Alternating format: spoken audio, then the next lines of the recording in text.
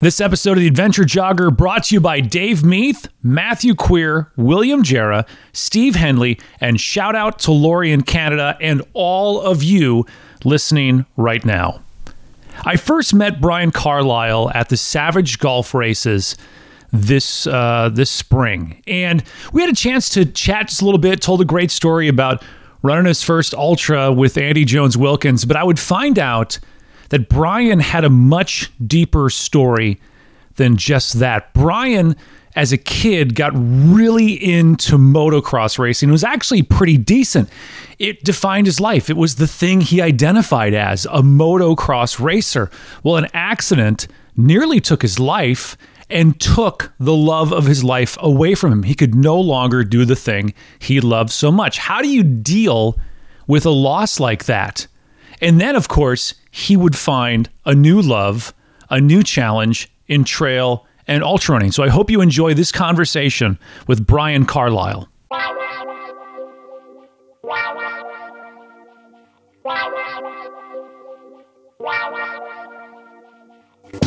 The Adventure Jogger, a podcast about trail and ultra running. Meet fascinating runners from the front, middle, and back of the pack, sharing inspiring and funny stories about life and running. Running should be fun, and so should running podcasts. I'm your host, Ryan Pluckelman, and this is The Adventure Jogger. Welcome, everyone, to another episode of The Adventure Jogger, and we're like 115, it depends when I release this, we're in the 110s episodes, and so a lot of stories have been shared by people about how they found the sport of ultra running, and each one is unique and awesome in its own way. The guest I have for you tonight, their journey to find trail and ultra running started with motocross. You throw a near-death experience in there, next thing you know, you've got a trail runner from Haddonfield, New Jersey. Brian Carlisle is on The Adventure Jogger. Welcome, Brian. Thanks, Ryan. Appreciate the time, and thanks for having me. Now, we actually met. If people are keeping track of all the guests we've had on the Jogger, you've been on for a couple minutes before. You were at the Savage Golf Marathon, and you got to be on the Live from Stafford's Camper Savage Golf episode. Yeah, that's correct. It was quite the adventure. Everything you'd wish for in terms of a trail race, great adventure. Really glad I went. I will say that is remote Tennessee. You are far from civilization and stuff in general, but that's what we want sometimes, right? Well, yeah, I mean, you got the experience. You're a Jersey guy. You had to probably, and you said you're near Philadelphia, right? Yeah, right outside of Philly, about 6 miles by the way the crow flies. So you're like right on the border there, and so you probably had to hop in the airport in Philly. You land in Nashville, and you're like, oh well, this isn't bad because you land in Nashville, and you're like, oh well, this is wow. There's a lot of country singers, a lot of rhinestones, and then you drive about 2 hours to the east, and you're like, oh, I don't see any more country singers, and the rhinestones are gone. Yeah, and at some point we were like, probably should have hit that grocery store 30 miles back because it might be a while. But no, that was an adventure. We landed in Nashville on it was actually St. Patty's Day. Yeah. So got a chance to go out and get a couple of beverages with the wives. It was myself and two other buddies, and our wives all came. So it was an awesome weekend. We had a blast. Quite the adventure. Did you get a chance to go into Jeff Stafford's camper? I didn't get to go into the camper. I did talk to Jeff outside of the camper briefly. You should have gone in. You should have insisted to go into he's very proud of his camper. You're just not allowed to poop in it. That's his thing. Well, that's the whole reason for having it. I mean, what else you can live a few days without a shower, but So just, this is going out there to everybody. If we are doing a Live from Stafford's Camper episode, and you manage to not only get into Stafford's camper, but crap in his camper, if you can prove that, you get a free Adventure Jogger shirt of your choosing. So listen, if we go back to Savage Golf next year, I'm just going to run in there and run into the bathroom and lock the door before you can do anything. That was fun. I mean, it actually reminded me of my early days growing up racing motocross because, for events like that, you're in a rural part of whatever state that you're in. And from the age of 7, my family always had some type of RV.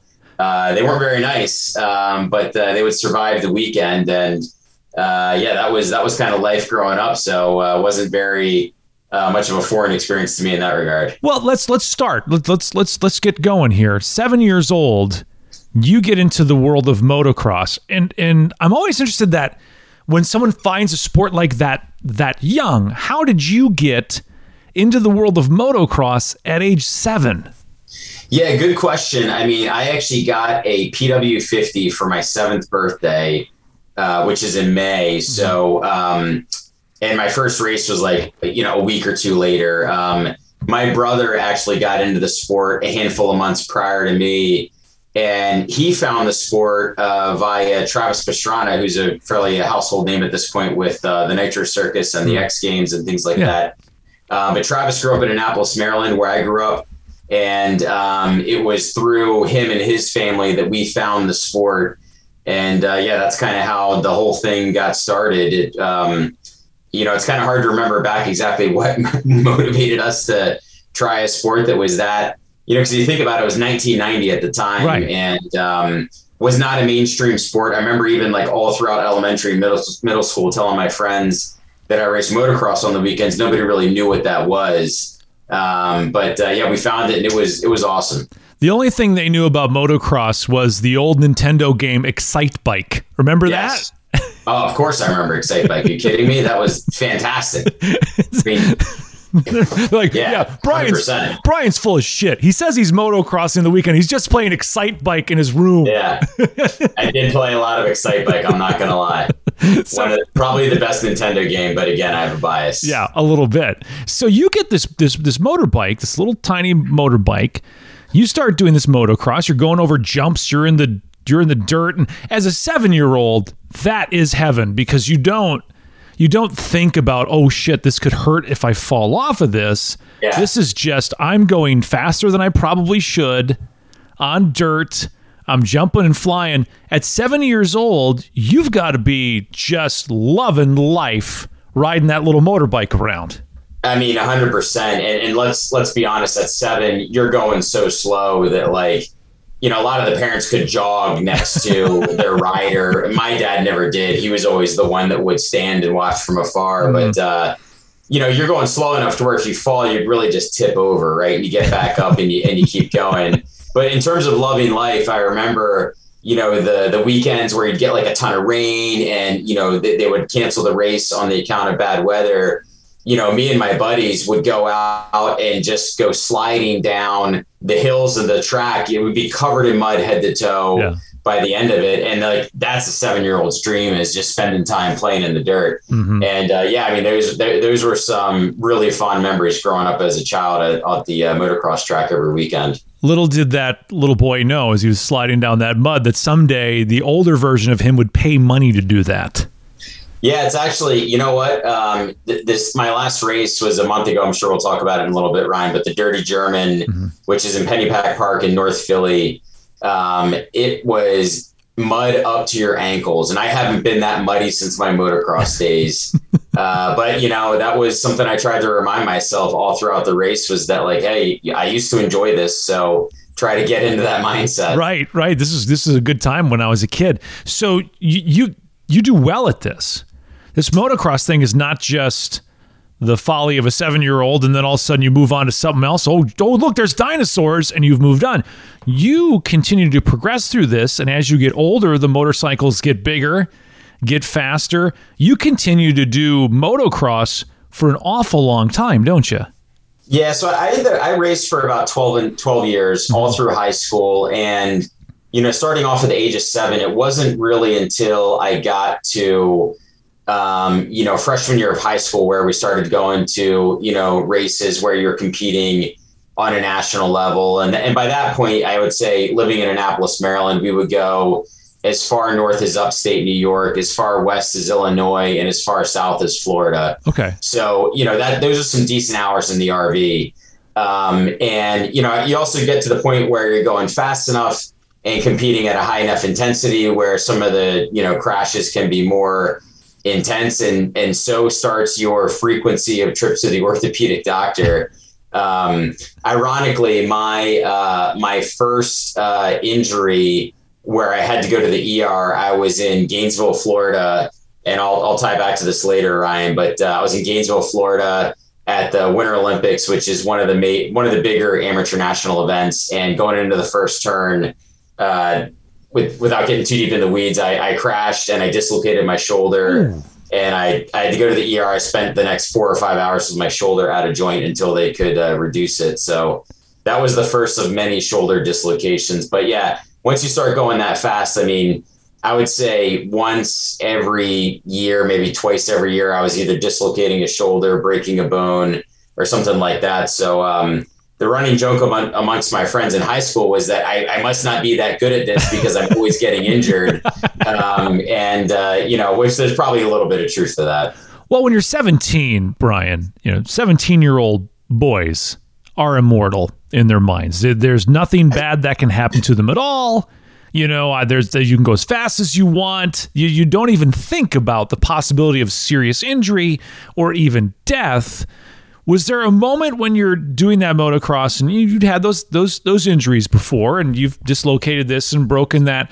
But was there, before we get to your big moment, did you see one of your fellow racers? Was there an injury that made you almost go like, whoa, this is a little crazy? Not in that instance. I will say that like the last 2 years I was racing, in 98, I went to the Amateur Nationals, which actually happens to be in Tennessee, about 40 miles west of Nashville. Yeah. I went again 2 years later in 2000. And the thing, it wasn't concern about how serious the injuries could be. It was more frustration of, you're ramping up, you're having a good year, and then you get hurt and you're down for at least 6 weeks, sometimes 3 months, if you have to have surgery or depending on the injury. And it was really frustration more than anything that was starting to wear on me as I got, later in the years of high school. But, to your point, 17 years old, graduate high school. I did well in high school. I went to a nice school. It was a private school in Annapolis, Maryland, and I did well. Didn't even think about applying to colleges. I wanted to keep racing motocross. Knew I was never going to make a career out of it. I could have gone pro and attended some pro races. Not that I would have made very much money, but that's all I wanted to do. I wanted to get my pro card and I wanted to qualify for a race was my goal. And I would say leading up to my main turning point, it was really just frustration that was starting to make me, think twice more than anything. Okay, so, you punch through it. This is your thing. I'm like, your friends are applying for college. You're like, college? Guess what, buddy? You're going to have a poster of me on your wall, jumping some sweet jump on my motocross bike, and then disaster strikes. Yeah, it was, the day was actually September 16th, 2001. I don't remember waking up that morning. I can only tell you what happened based on, third-hand account, what my parents told me, things of that nature. But it was practice the morning of the race. So, the way the format goes is, usually you have 2 races, you call them motos. So 2 motos for each class, maybe like 6 or 7 laps. But there you do a practice, in the morning just to get to know the track, whatever. And so there was a jump on the track that was a 75 foot uphill double jump. And I'll just give you the hand motion around so you can see it's this long like ski jump going up this hill. Yeah. And then it went flat and then it went up over here and it was about 70 feet. And when you would land, so you come up over where you'd have a short landing area, then you go back up another big jump. Mm-hmm. And I had this thing down. I've done this jump 100 times. And what apparently happened is my throttle stuck going up the face of this jump. So if you can imagine, it was on a 250cc bike. And the way you would do this jump is you come out of the turn in second gear, you're wide open in third gear. And about 10 feet before the lip of the jump, you would shut the throttle off and coast that last 10 feet so that you wouldn't far over jump it. Right, yeah. So if you can imagine if your throttle stuck, you jump way past it, which is what happened to me. I landed on the face of the third jump. My hands came off the handlebars and I just went like kind of flying off of that third jump. So I know that's kind of a hard way to describe it, but what I was told, and I got to meet the paramedics that were at the track that day a month or two later. And what they told me was my mouth was already blue when they got to me because I wasn't breathing. So, long story short, they get to me, I'm not breathing. They revive me. They take me via four-wheeler on a stretcher through some rough terrain over to where they landed a helicopter in the field. And according to my dad, they had to stop several times to get me breathing again. Wow. Yeah, it was a tough day. Yeah. But they medevaced me to the closest trauma center where I spent the next 11 days. And I just had a ton of injuries, bruised kidney, bruised lung. I had an air pocket in my lung, lacerated spleen, which they had to repair surgically. I had a left side I had a bleed in my brain of about 5 millimeters, a left side brain injury, and a broken pelvis. So that was a tough one. And I don't remember being in the trauma center those 11 days. I do remember being in the rehab hospital after that. And I remember kind of being relatively coherent, and it was first semester of college. And so I was going to the community college. Again, no big college plans, but I did put in 11 solid days of work at the community college. And I remember being really pissed off that my mom withdrew me from my classes. You're kind of, you're in the trauma center, and you're getting all this bad news, and, they're giving you the prognosis, and it was more frustrating than anything. If I weren't so frustrated with the constant injuries, I probably would have gone back to the sport. But, as I was kind of like taking my time to recover, I got to thinking to myself, I get hurt, not that bad, but I was always getting hurt, once or twice a year. I'm like, I'm never going to graduate college if I don't give this up. And so I quit cold turkey and shifted the focus to college, which was easy to do in the moment when I was still frustrated and a little bit pissed off with everything. But that was really hard for the next year just to deal with that, because it was such a big part of my life. And then in an instant, it was gone. How do you at 17, Brian, process the fact that you weren't breathing for a good period of time? You had to be revived. Your lips were blue. I mean, there wasn't oxygen going to your brain, and you have this massive amount of time, 11 days or more, where you have no memory of anything that you did or anything that happened to you in that time. How did you process that as a 17-year-old kid? Yeah, I mean, I think as a 17-year-old, you probably just deny it, dismiss it, or just downplay it, because it's hard to wrap your arms around it. I remember at one point, one of my memories later in the hospital stay was, going, to the bathroom and seeing this wound in my groin area. And I'm like, hey guys, what's this? And they're like, oh, we laparoscopically repaired your spleen. I'm like, oh. And they're like, yeah, we did that 5 days ago. So it was, as I was learning about all of this, it's a lot to process, but you're really in denial at that point. And more than anything, I was just so frustrated to be back, injured again. Right. I mean, It's kind of like one of those things where I was having a great year that year. I was feeling really good heading into the fall. I broke my arm earlier that year in March and knocked myself out actually as well. But that was the frustrating thing was, you keep getting back, and every 6-8 months, you're getting back and you're starting to do well, and your results are starting to show. And then you get another major injury. But I can tell you the one thing about having a head injury of that nature, which they don't call it a concussion when you get a head injury like that. They were calling it a brain injury. Yeah. And the best way to describe how you react going through something like that is you are a very grumpy individual. Yeah. So when the teenage version of me was very hard-headed, God bless my mother for putting up with me. But after going through that injury, I was sleeping a lot, as my body was recovering, and I was one grumpy individual. So, if you think about it, I knew it was the time to give it up. Obviously it was, now I have this huge void in my life, and in general, you're just kind of a frustrated person. So it was really hard to process. And, the other thing about it is when you have no memory of the incident, like, you really don't know what happened. You just Right. know what people told you. And I remember the first time we went back to the track, maybe 2 months after the injury, seeing my friends there at the track, and they're like, saying, "Oh my God, we're so glad you're okay." Everybody was so, worried. And, I remember I met the paramedics that day, like I told you, and I was wearing a navy blue shirt. And the one EMT told me, he's like, "When we got to you, your mouth was the color of that shirt." And I looked down at my shirt and I'm like, Oh, wow. This guy remembers it vividly. So, it was a lot to process. And quite frankly, it's probably a little bit easier for me to process it simply because I had so much memory loss. Mm-hmm. You don't have memory of the actual trauma itself. Right. You just know that it happened. So, but a big chunk of you, I'm sure, you start this at 7, you're racing for, years.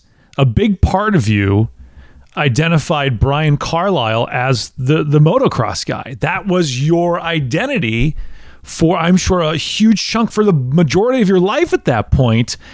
And now you had that taken away from you. You're no longer Brian Carlisle, the motocross kid. You're the kid that had a traumatic brain injury that almost died, and you had that taken away from you.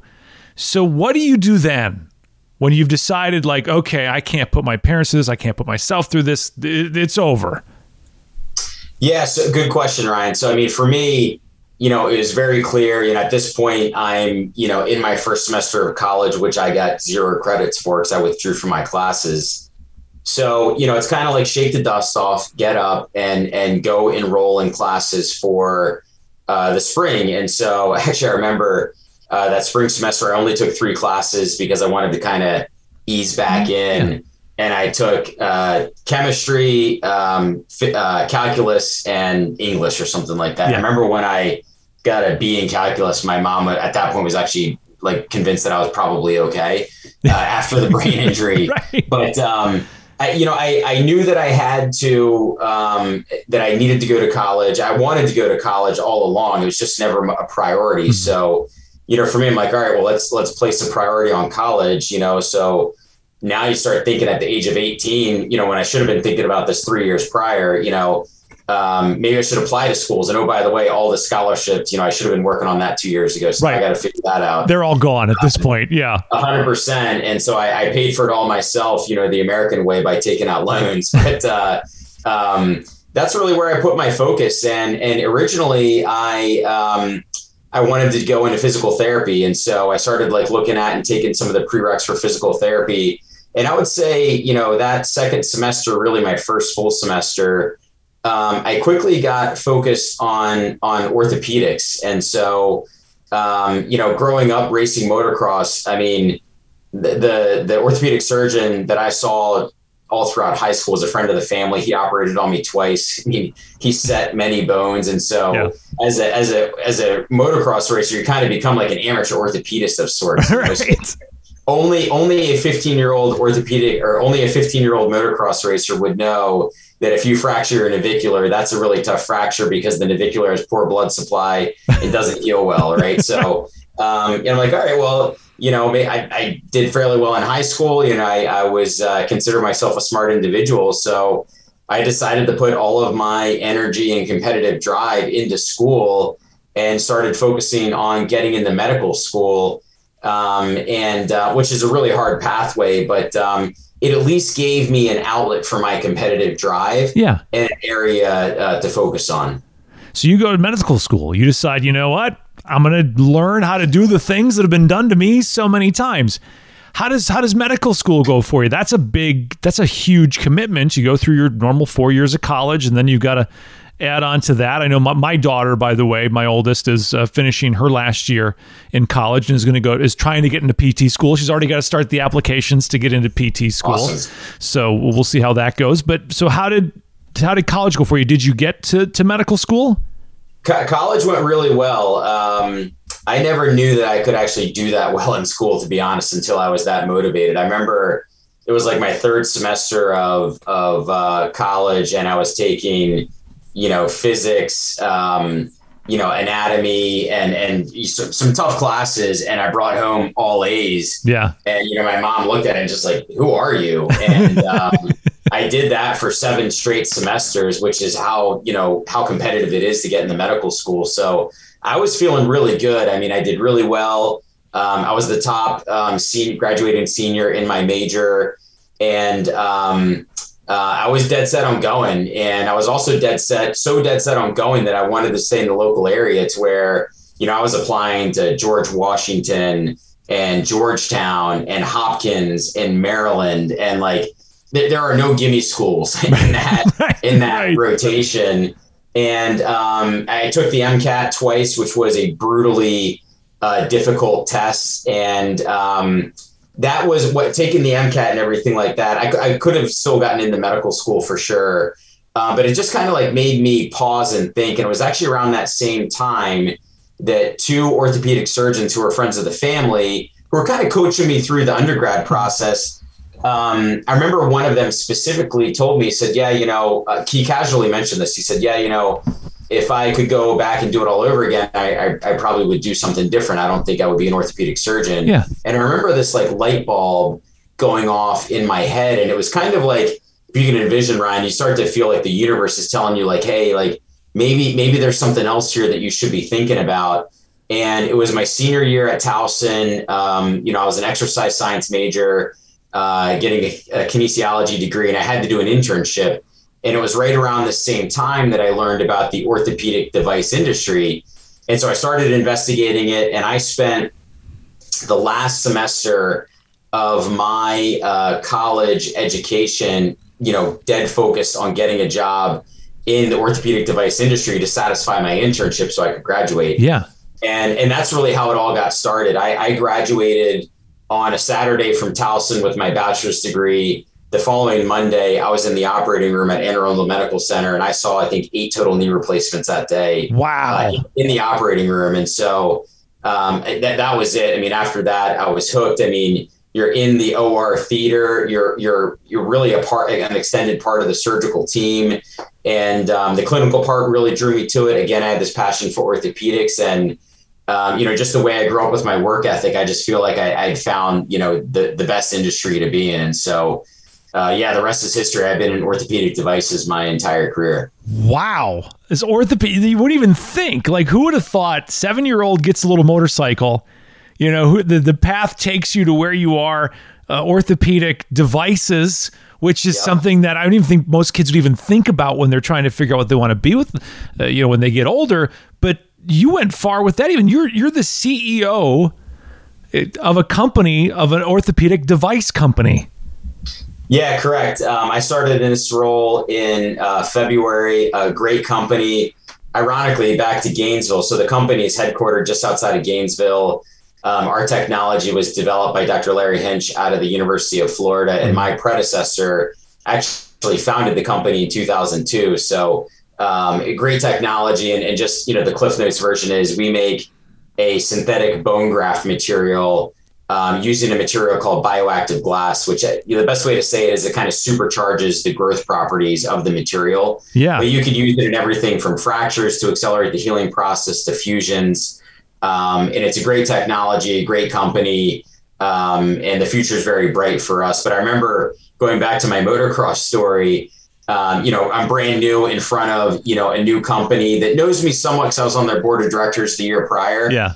But the first thing you want to do is earn some street cred. And so I tell them about my story and how I got interested in orthopedics. And I said, oh, by the way, this journey really started for me when I dislocated my shoulder at Gatorback Cycle Park, which is like 5 miles down the road from our factory outside of Gainesville. What a crazy world how it all ties in together. Yeah, it certainly is. When you get that title, Chief Executive Officer, that's a big title to throw around. Did you decide like, okay, I'm going to take a little nod from Steve Jobs and wear the same thing to work every single day? I'm going to buy 40 black shirts. I'm not that dogmatic. I will say my swim lane is somewhere between like blue and gray. So every now and then, like my wife will be like, "Hey, what do you think of this pink shirt?" And I'm like, not so much. I'm like pretty conservative, looking here. So I don't wear the same thing every day, but I will tell you, I am a huge believer in my routine. I keep a daily journal, which is part gratitude, part schedule. And there's a lot of things I do just to kind of have like a systematic process. I can tell you when I travel, I am an absolute machine in terms of how I do it. That's really the only way you can travel as much as I do, just by having, habits and systems for how you pack and travel and all of that stuff. But I've never gone as far as Steve Jobs. Well, what an incredible story to get to where you started to where you are now. Here we are, half hour in, everybody. You've checked your watches going, they haven't talked about running yet. I told you we'd get to it. We did mention pooping in Stafford's campers, so that kind of counts. So when does running enter your life, Brian? Yeah, so I mean, for me, once the career got going, it's very busy. I've been married for 10 years. Our oldest son is 7. Our youngest turns 5 in September. So, and by the way, I went back to grad school while we were having children, which was probably not the best time to do it. But, if you can imagine, like I always had this void in my life of adventure. And it's funny, like when I was finishing grad school, my wife even told me, she's like, you need a hobby. And she was right. All I did was work and, try to, maintain around the household, which is what a lot of parents do, but I because of growing up racing motocross, I always had this, love of outdoor adventure. And I remember I was at a birthday party here at a friend in town. And my good friend, Justin Weathers, who you met at the Savage Coast Marathon, I remember we were chatting at this party and he's telling me he's big in the trail run. He's been doing it longer than I. And I remember him telling me about these runs and just some about, I'm like, and after like 20 minutes, I'm like, Justin, this sounds great. I'm like, I'm in, like, let's go. Right. And I remember the next week I bought a pair of Salomons and I'd always been running a fair amount. I was doing like 10 milers and 15Ks and stuff like that, all on the road. I'd never run on the trails. And from the way he described it to me, it's a little bit intimidating before you go do it, right? You're like, what's my pace going to be here? Are these guys going to be way faster than me? Like all this stuff, once you get in the trail running, you don't think about. And so it was a Sunday and he sent me a message. He's like, hey, let's go for a run. So we went together to the Wissahickon State Park in Philadelphia. And for those that live in the area know what a great area the Wissahickon is for technical trails. Really good technical trails. You probably have, I don't know, I'd say about 25 miles of trails, but there's so many different loops you can do. Wow. Obviously no elevation, not a lot of vert, but you just have really good rolling technical single track. And we went on a 7-mile run that day. And I remember, Ryan, like 7 miles was not, out of the question for me at the time. Not that I was this massive runner, but 7 miles was not something I was concerned about. I remember by mile 3, the blisters I had on both of my feet, and I didn't have any water on me, or anything like that, because I didn't know what to do. And so that's how it all started.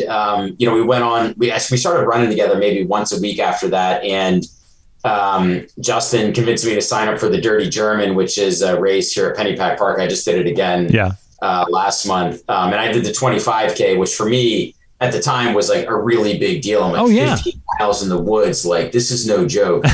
I did it. I carried a flip belt and I think I put like a gel in my flip belt and off I went. So I had no idea how to fuel or any of that stuff.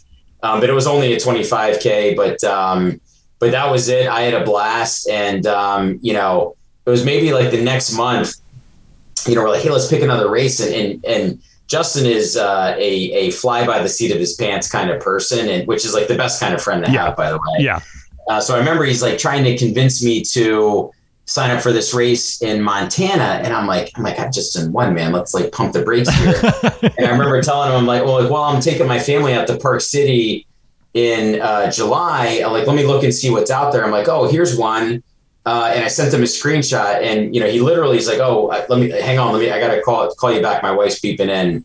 I'll let you know." And literally, like 30 seconds later, he sends me a screenshot. He signed up for the race, and it was the Speed Goat. So we went out to Snowbird, and we did the Speed Goat. That was my second race last July. Was that your first ultra? No. The Dirty German was your first. No, you did the 25K for the Dirty German. So this is your first ultra doing the Speed Goat. I didn't do the 50K. I did the 28K because I didn't quite have the gumption to bite off the 50K for the Speed Goat. And My God, thank God I didn't, because that's a gnarly Karl Meltzer race, and you get all you plan for there between elevation, rugged terrain. Some of the climbs there are just like incredible. But I did the 28K. It took me 5 hours due to the nature of the terrain. Had massive issues with, stomach issues and not eating well and everything. I did everything wrong, but I still loved it, even though I was suffering and struggling a bit. I still loved it and kept going. That's one of those races, yeah. That I've heard just the brutality of that course and how much Carl loves it. And I know a lot of people like to throw around hardest 50K and that sort of thing. And I think you always have to throw the speed goat into that conversation. But cool, you get kind of, you get beat up a little bit. You learn some lessons, but you don't give up. Yeah, exactly. And so I signed up for my first ultra. It was a month later in Pennsylvania. I did the Water Gap 50K, which is the one we talked about at the Savage Golf Marathon. And I didn't recognize him at the start line, but AJW towed the line and ran the race. And that was a great first race. Again, I had massive fueling issues. And that was the last race where I really struggled with that. But we were doing great up to mile 18. And then it was just like a bit of a suffer fest for me. A lot of flat terrain, a lot of exposure. And so if you can imagine, those last 10 miles were not a ton of fun, but I did finish. It was a fun day. That was the first ultra. And I did beat AJW, not by a lot, but we did beat him. And that was Justin's biggest fear. I mean, the whole time he was looking over his shoulder, like, is he catching us? Cause I was walking a lot towards the end and Justin was like, kept on going, let's go, let's go, let's go. And it turns out that was all because he was determined to beat AJW, which again, he did. Not by a lot though. It was by very little. I think sometimes because Andy is such a character in the sport and he is one of those, greatest ambassadors for trail and ultra running you could ever ask for. I mean, he lives and breathes the sport and his enthusiasm is infectious. I think sometimes people forget what a badass he was. Oh, yeah. When you think about his second place finish at Western States, where he's like 30 minutes behind Scott Jurek when Scott Jurek was dominating, and some of the huge things that Andy Jones-Wilkins has done, I think because he is such a character of the sport, I think sometimes people do forget the fact that there was a time when he would burn most everybody down. Yeah, 100%. I mean, he literally, he's had a hip replacement, right? So exactly. You barely beat him, and he's got a fake hip. Yeah, no doubt. And listen, it was funny at the finish line. I told you this before, but we were looking for him because it was an out and back. So we passed him early. He started at the front. We passed him like at mile 3, and then when we turned around, we obviously went past him. We're like yelling. I'm like, AJW, let's call Pluckelman at the finish. And he's like, oh yeah, no problem. And then he came across the finish line. He got in his truck and he was gone. He had something to do that afternoon, but. It was cool seeing him there for sure.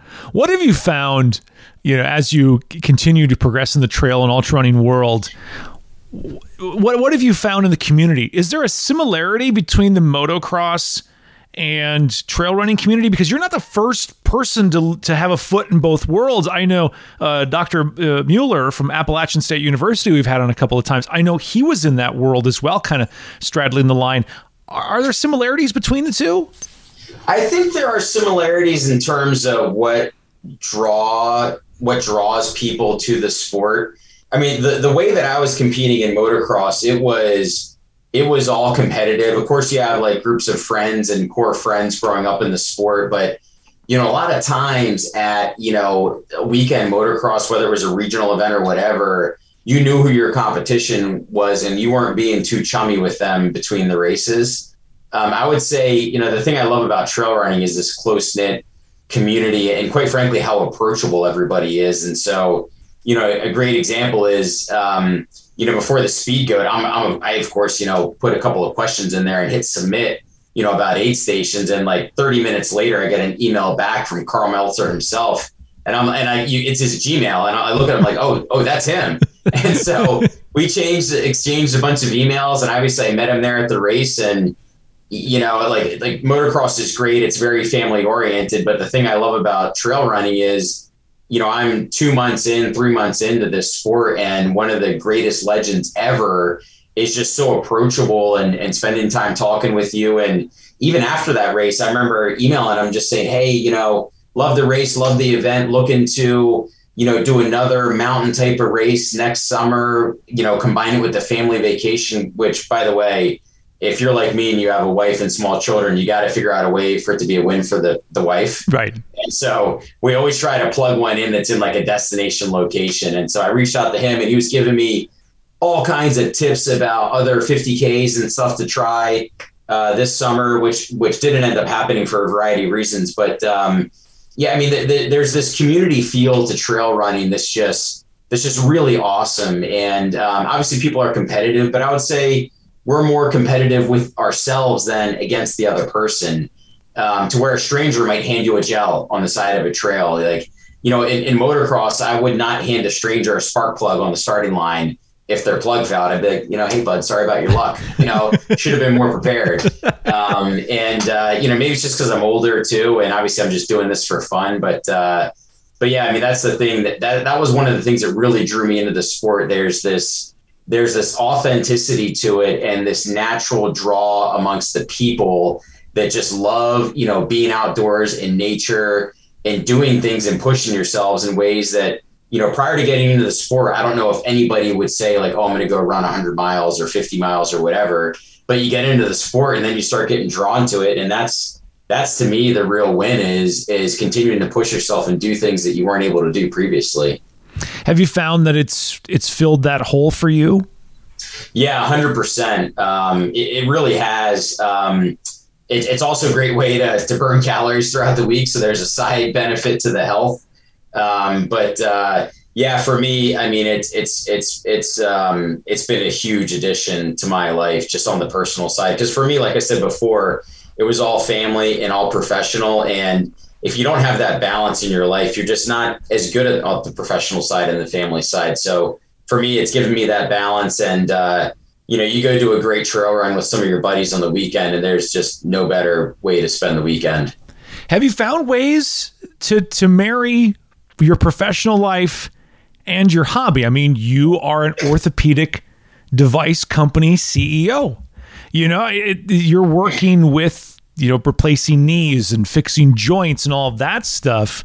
Has it changed the way you approach your job, or do you find yourself looking at runners differently from the mindset of a guy who is in charge of a company that makes fake things to get people moving again?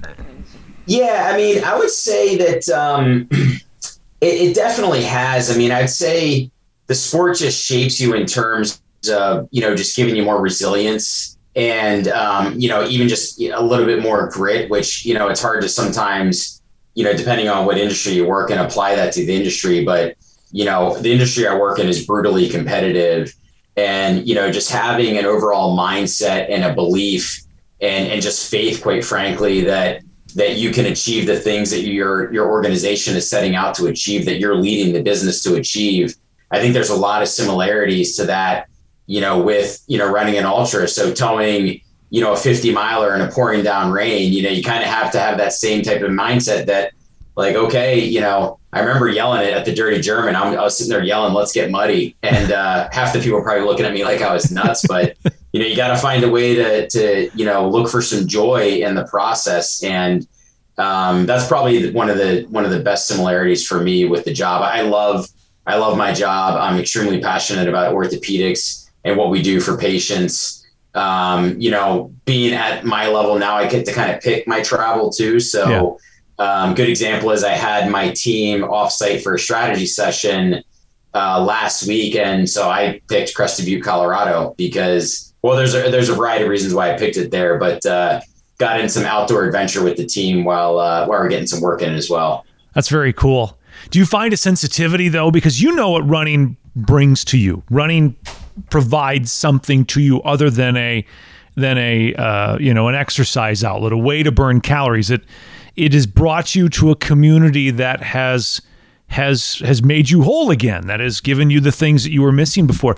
And I know that the medical profession, and especially, some surgeons, and when it comes to joints and what have you, can be anti-running and can be like you'll never run again, because they may not understand what running means to someone. Do you understand that? I mean, you understand that sensitivity. Has that played for you as well? Like, hey guys, like this, I can tell you from being involved, this is not, telling someone they can't run anymore is not going to win you any friends. Yeah, it's funny that you say it that way, Ryan. I remember early in my career, the devices that I sold were sports medicine devices. And in the orthopedic industry, that means, anchors for, shoulder reconstruction. Another time I can tell you the story of my last shoulder surgery, where I signed in instruments for my own surgery and dropped off implants for my own surgery and made commission on my own surgery. But I remember, surgeons, at that point in my career, talking to them, and they're, I remember one specifically saying the human body was not meant to run marathons. And at the time, I was, 24 or whatever. And I was like, yeah, maybe he's right. I mean, he knows a lot more than I do. And obviously now I would completely disagree with that statement. I would say the human body is capable of running far more than marathons, depending on how you train and prepare. Right. And there's a lot that goes into that. But, the limits of the human body, when you think about it within that context, quite frankly, I think about like what will people be doing in 50 years when the gear is even that much better and they're applying the learning from prior generations and doing, Cocodona is going to be like the short course, in 50 years. Right. Right. So I think that part's exciting, but there are so many differences in the surgeon community where there's plenty of them that run, marathons and do a lot of that stuff as well. So, for me, in terms of social circles, you gravitate towards one side and maybe not as much the other side. It is interesting because you think about somebody who sees people day in and day out that have messed up their body due to some imbalance, some training issue, something, for whatever reason. I would say, yeah, it makes sense that they would think the human body's not meant to run marathons. But it's one of the things where, especially when it comes to ultras, it's almost more of a spirit and soul filling task than it is a body challenging task, if that makes any sense. Yeah, 1,000%. I can tell you, leading up to the Dirty German recently, which was my longest race. And by the way, I'm probably the least accomplished runner you've had on the podcast. Well, hang on. Just so you know, Brian, it says right in the beginning of the podcast, front, middle, back of the pack, everybody. We're not, we have Harvey Lewis on, I've had Anton Kaprichka on, but I think every runner has a story, and I think everybody's got some value to the community. And honestly, sometimes you get big names and they give you one-word answers. So I'm always just looking for a great story. You got a great story. Brian nearly died jumping your motorcycle over a cliff. No, you're 100% right there, Ryan. Back to your point about, the spiritual aspect of it, towing the Dirty German. It's my first 50 miler. I did the Savage Gulf Marathon in March, as you know, which was one heck of an adventure. And I learned a lot from it that I took into the 50 miler, working with my coach. And I remember standing on the start line and just to frame it, the weather's terrible. It rained nonstop the day prior. It was still raining nonstop day of the race. And so when you started, the race was 3 loops for the 50 miler. So whatever that is, it was like 17 miles and change or whatever it was. The first loop was muddy. The third loop was like mid-calf deep mud and slop. And so, I mean, like, just in terms of like brutal conditions and, I remember like, I love these Solomon shoes that I wear, but they have that speed lace system, which, when you get a massive rock in your shoe and you can't even see your shoes because they're covered in mud, trying to get that speed lace system to work so you can get the rock out of your shoe. Like so many things could have gone wrong. And, I ended up having like one of the by far the best ultra I've ever had was that day. I hit my gold goal in terms of time of 10 hours. And I remember the feeling coming across the finish line, I was just so fired up, even though I just spent 10 hours on my feet in the rain and in the mud. I was beside myself with just joy. It fulfills something deep inside us, I think. A lot of guests have talked about, and we've mentioned before in the podcast, like I think there's a deep human need for suffering and tough things. And I think, our parents' generation, Brian, because we're about the same age, they did experience some hardships. They did have hard times. And I think we're living in some pretty good times. I've had a really wonderful life and a really wonderful upbringing. And, what do I do for a living? I program radio stations. That means I sit I sit in my office and I move songs around. I'm not putting roofs on houses in 90-degree weather. And so I don't have those. I don't have hardness in my life. And so I think ultra running must be one of those things that fills that need. Yeah, for sure. And for me, like motocross gave me that. I like the way that you articulated that, Ryan, like hardness in your life, like things that are really challenging, that can beat you down at times. And, you really have to pick yourself up, not just physically, but mentally as well. I've always been a big believer in the mental side of, even in just my professional life.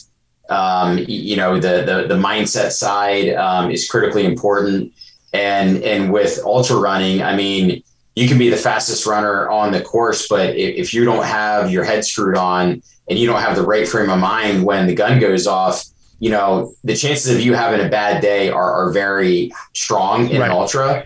And if you don't have that mindset, you're likely just going to DNF every time you encounter a challenge. And so that's what I loved about it. It's you against the course. Obviously there's other people out there, but just doing things you never thought you'd be able to do otherwise. It's a feeling like none other that I've ever, experienced. And I can tell you, promotions, whatever, that finish running across the dirty German outside of my children being born, that's up there. So I won't mention that you didn't mention your wedding to your wife. We'll leave that out.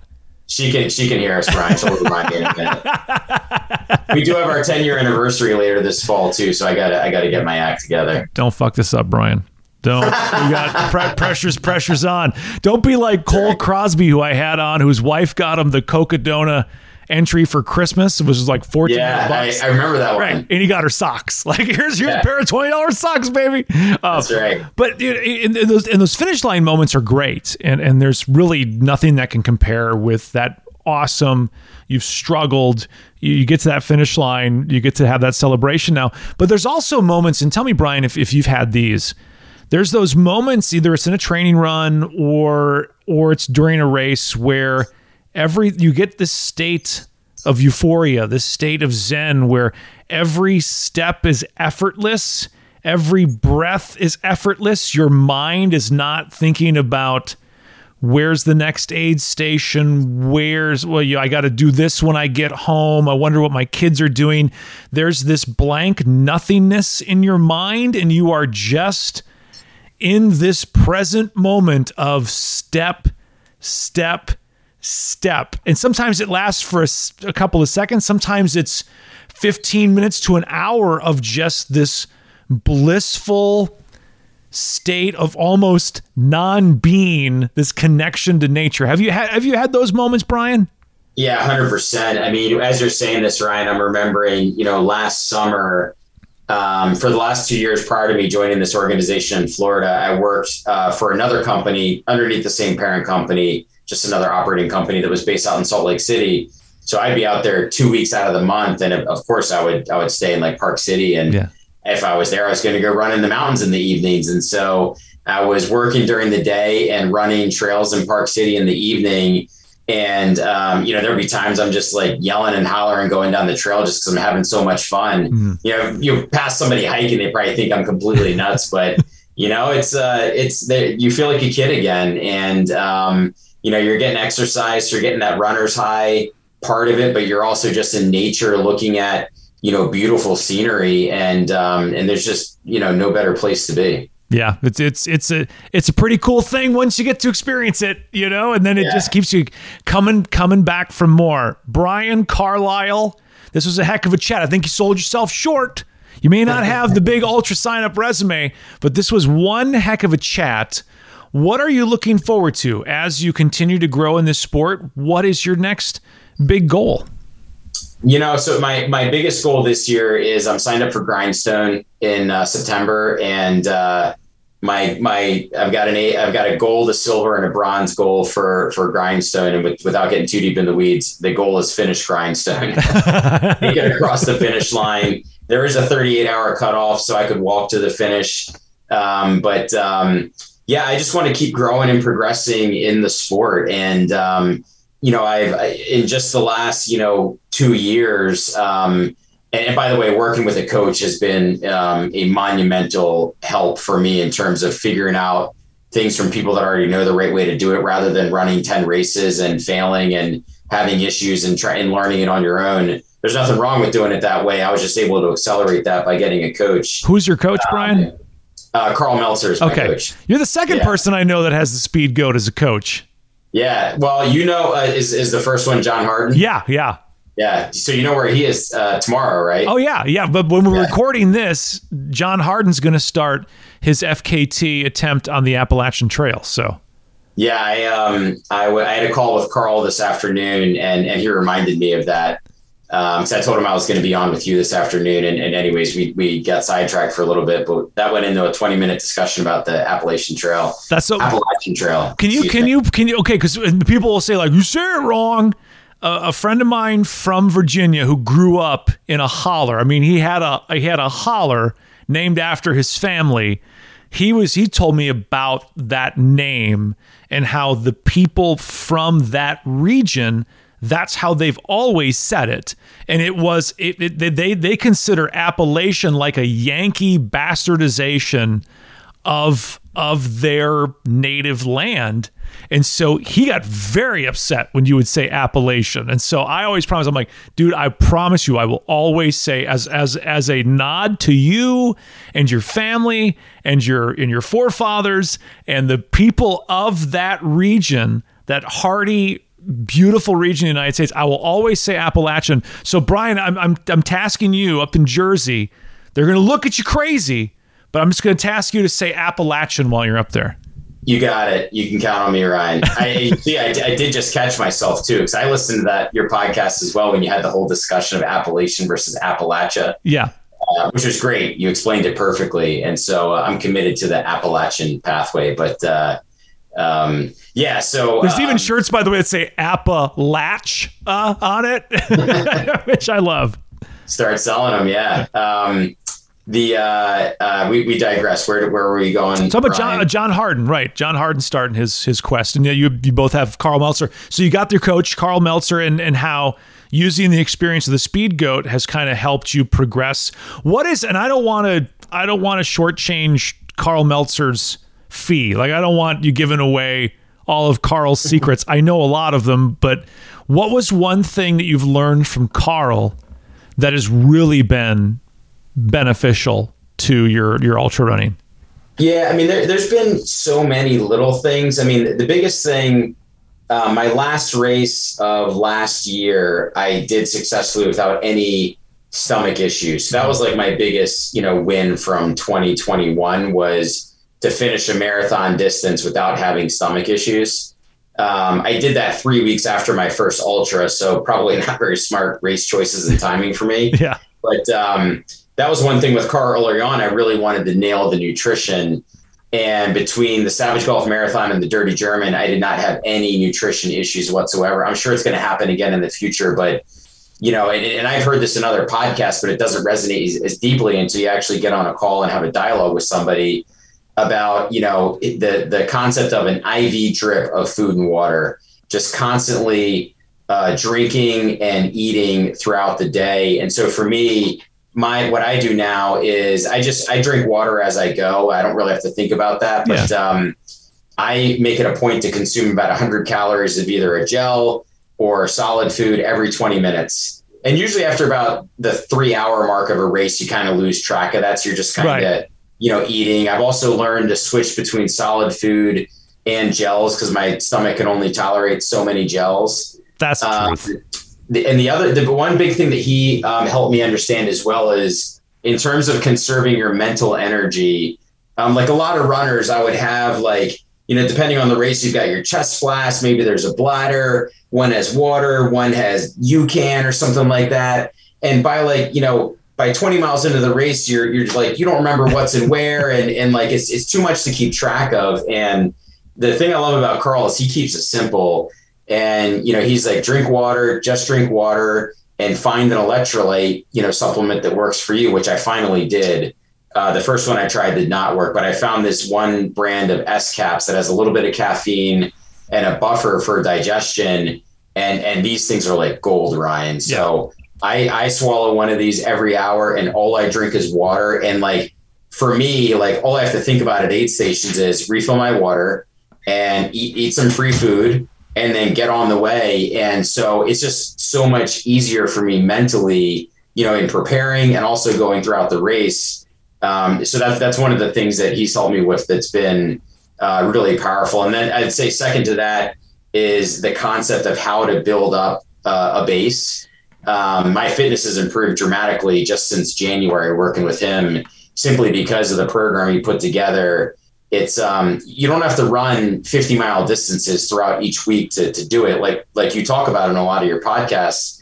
My average week on a high week, I get to like the high 30s, but which is probably about the sweet spot for me, maybe getting into the mid 40s as I ramp up for Grindstone. But that just works for me and my body and, the time I need for family and work and stuff like that.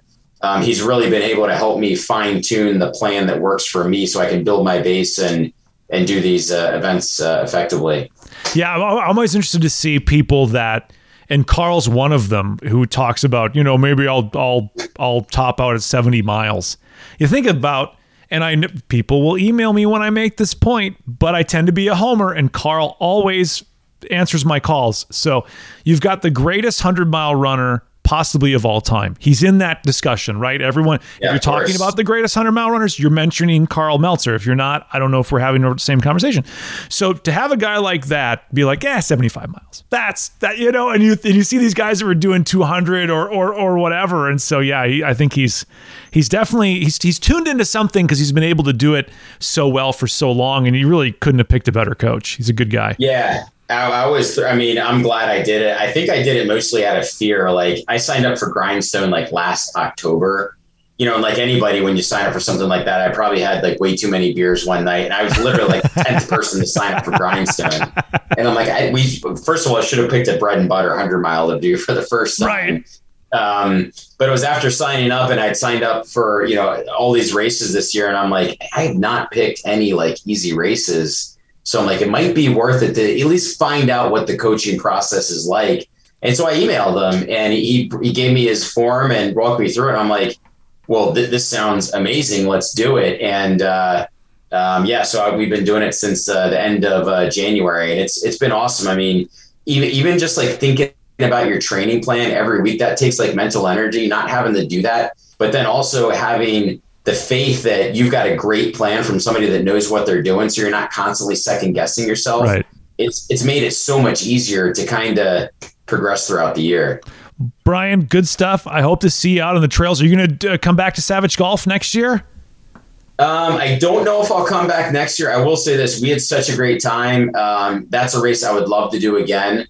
I will say the next time I do it, I will take more pictures and videos, because I was so focused like on my time and everything like that.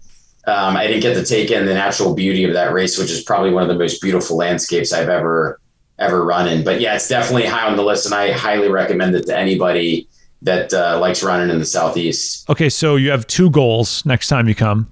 Take more pictures and take a shit in Stafford's camper.